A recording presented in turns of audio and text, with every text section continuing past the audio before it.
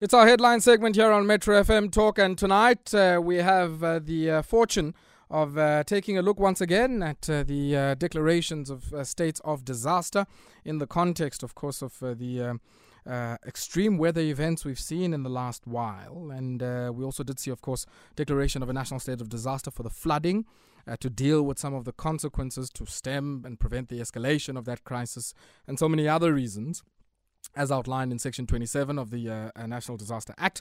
And of course, this comes hot on the heels of a similar state of disaster declared for the energy sector. But tonight, for the purposes of our chat, we talk solely about how this measure will respond to the unfolding crises that we're seeing as a result of the heavy rains. And I would also add, I guess, the difficulty for our infrastructure to mitigate the devastation brought about by some of these rains. Joined on the line by Dr. Elias Sithole. He's the head of the National Disaster Management Center. Dr. Sithole, good evening to you and welcome. Good evening, and good evening to the listeners as well.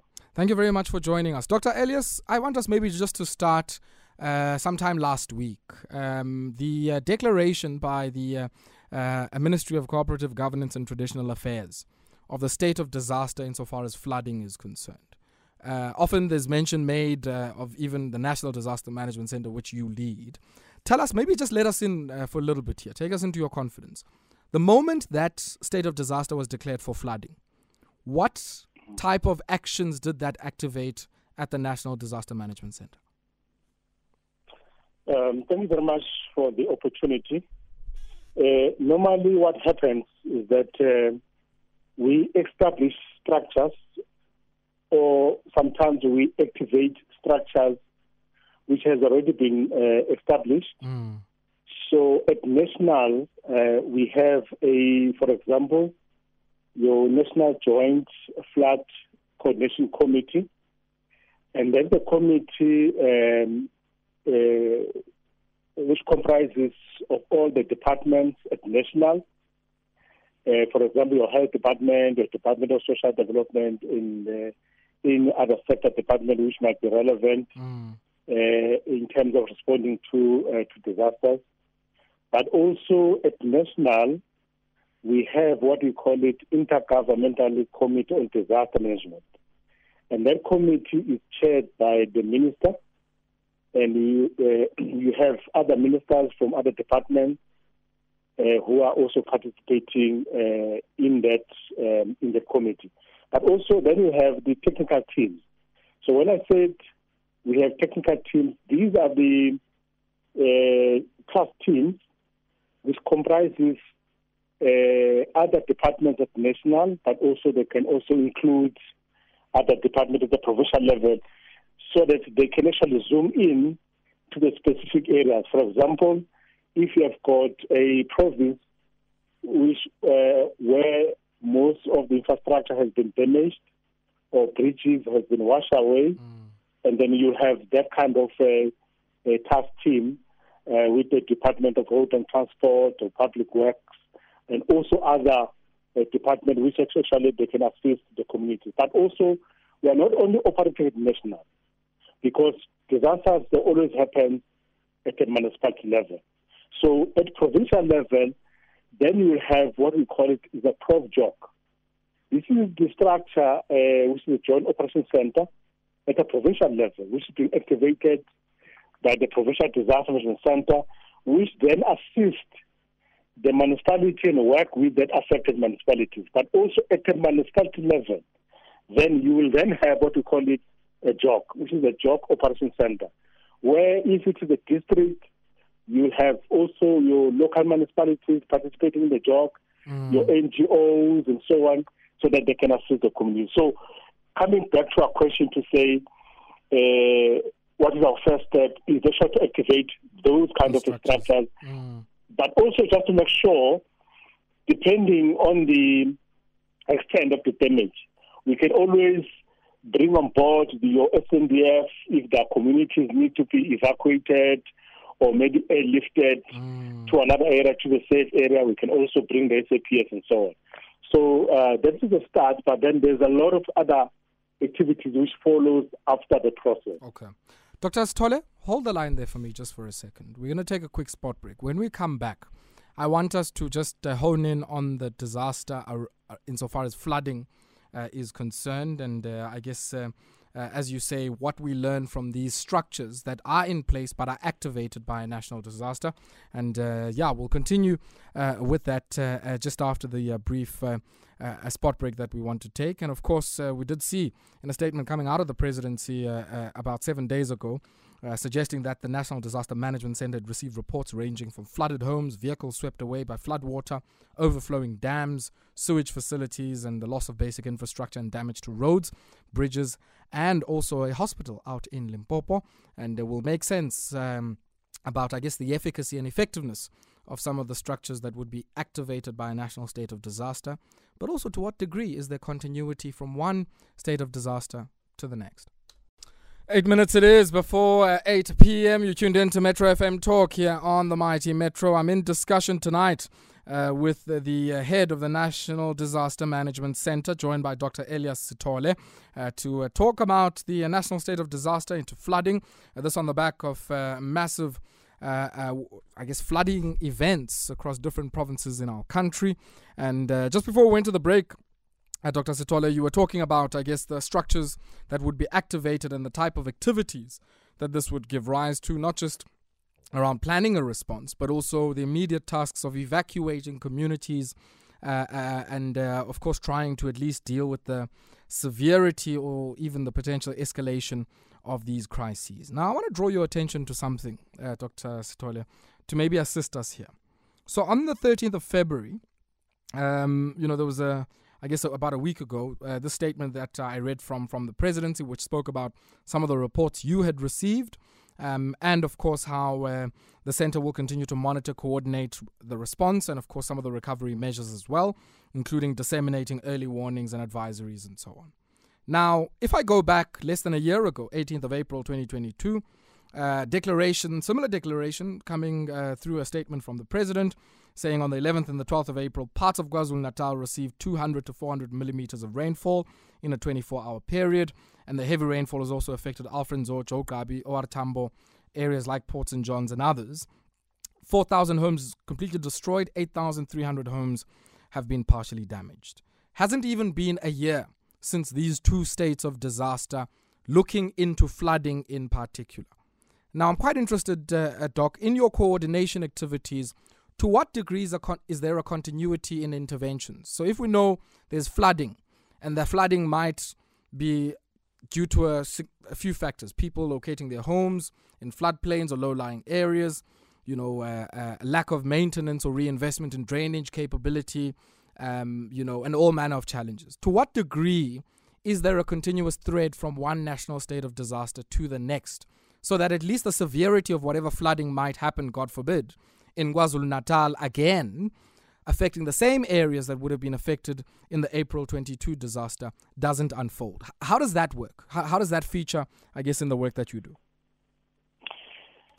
Yeah, you are correct that each and every disaster, there's some things we need to learn. So let me just indicate that April 22 floods in KZN, there are a lot of lessons learned out of that flood.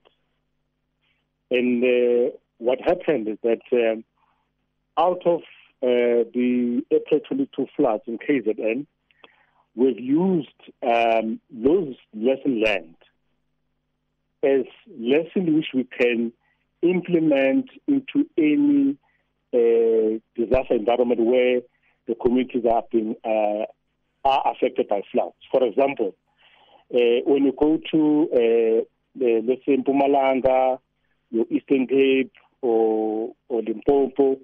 Let's take, for example, now Mpumalanga and Eastern Cape, which they were most affected by floods.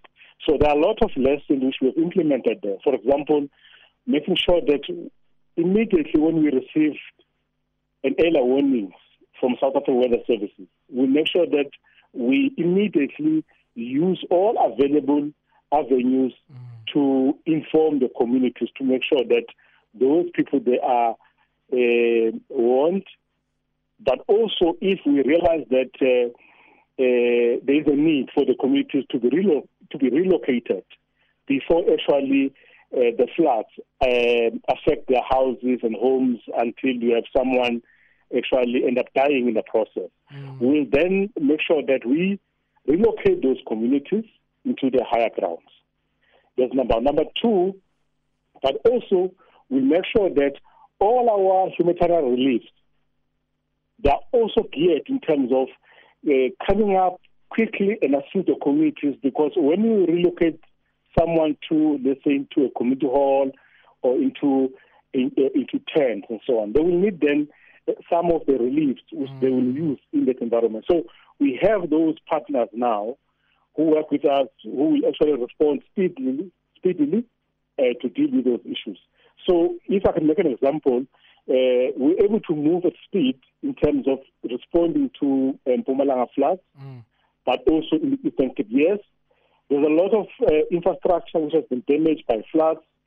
And then also, I think we've raised the issue of coming up with programs where we work with the municipalities to clean the stormwater drainage system. There is now a process which we are putting in place so that we make sure that we work with the municipalities, but also with the communities, to make sure that we clean the drainage system so that when it rains, then the drainage system actually is not blocked. Then you might have seen some of the towns where where they experience heavy rains, automatically you find the shops or malls that are flooded. So we've learned that we've learned from other provinces or from previous floods, and then we are now implementing those measures moving forward. Earlier on, you were saying, and I guess drawing out in response to the question, and thank you for doing that, what you are learning. And I think this is what you are saying to us now. I'm quite interested to what degree institutions in our national system of innovation become part of this from a research and development perspective. So let me make the example of the drought.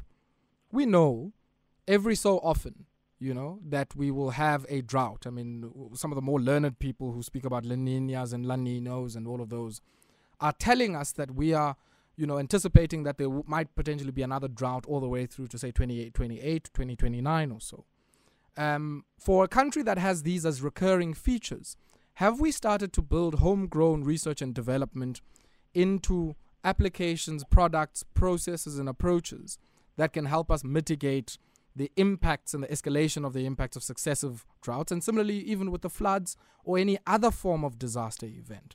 To what degree is that part of some of the structures that you speak about, but also something intentionally front-loaded into whatever resource allocation is associated with national disasters? We know Section 27 says that one of the reasons why you set up a disaster is to also expedite issues like procurement and also reallocate resources. In those resources, is there scope for that kind of R&D that at least helps us to package what we learn into processes, products, and so many other things that people could benefit from at the time when they need it most? Yeah, I think that we are touching a very important topic which is very close to my heart. We are working with higher education institutions, especially also with other organizations which are doing research. We are working with the United Nations as well. So CSIR, we've also engaged CSIR as well, because we've realized that to manage disaster smart, because now we don't want now to manage disaster in a traditional way. There are a lot of innovations which can be implemented to make sure that we use technology actually to pinpoint some of the things, but also the technology which we have been exposed now from other organizations. Actually, they can actually predict, or they can actually come up with a system which actually can easily predict to say there will be a drought. You see in this area, or let's say, for example, like now, let me just make an example like floods. You'll have an area or a municipality area. If yes, then we can actually send the area support to go and actually rescue them.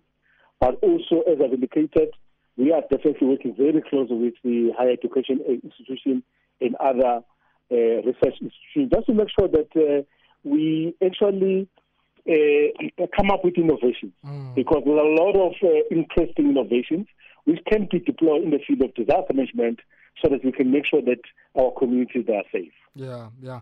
I guess the other question related to that is the flow of the resources. So if there's a declaration via Section 27 of a disaster, and as you correctly say, some of the infrastructure you need to rehabilitate to mitigate the severity of the disaster is not infrastructure of the national sphere. It's infrastructure of municipalities and in some cases provincial sphere. To what degree implied in a declaration is there an implied devolution or distribution downward of money? Yeah, you see, during the declaration, it makes it easy for other departments to reallocate or reprioritize their funds. Of course, not to actually stop other projects as well, but just to reprioritize the funds so that we can speedily assist the affected communities. But also, from our side, as disaster management, we've got grants which are available, and those grants, they can always augment whatever that particular department they've actually put in place to say we have X amount of money, but then we have got a shortfall. Then we can then come in and then close that kind of a gap. But also, remember, I've talked about an assessment, because we don't want just to transfer money for the sake of transferring money to the municipality or to the province. But we just want to make sure that that money which we are transferring is going to be used for that particular project.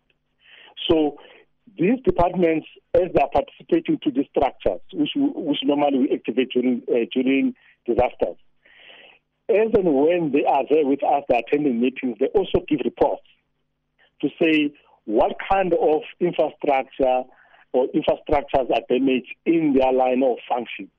For example, you find the Department of Road and Transport, they will then talk about the roads which have been washed away.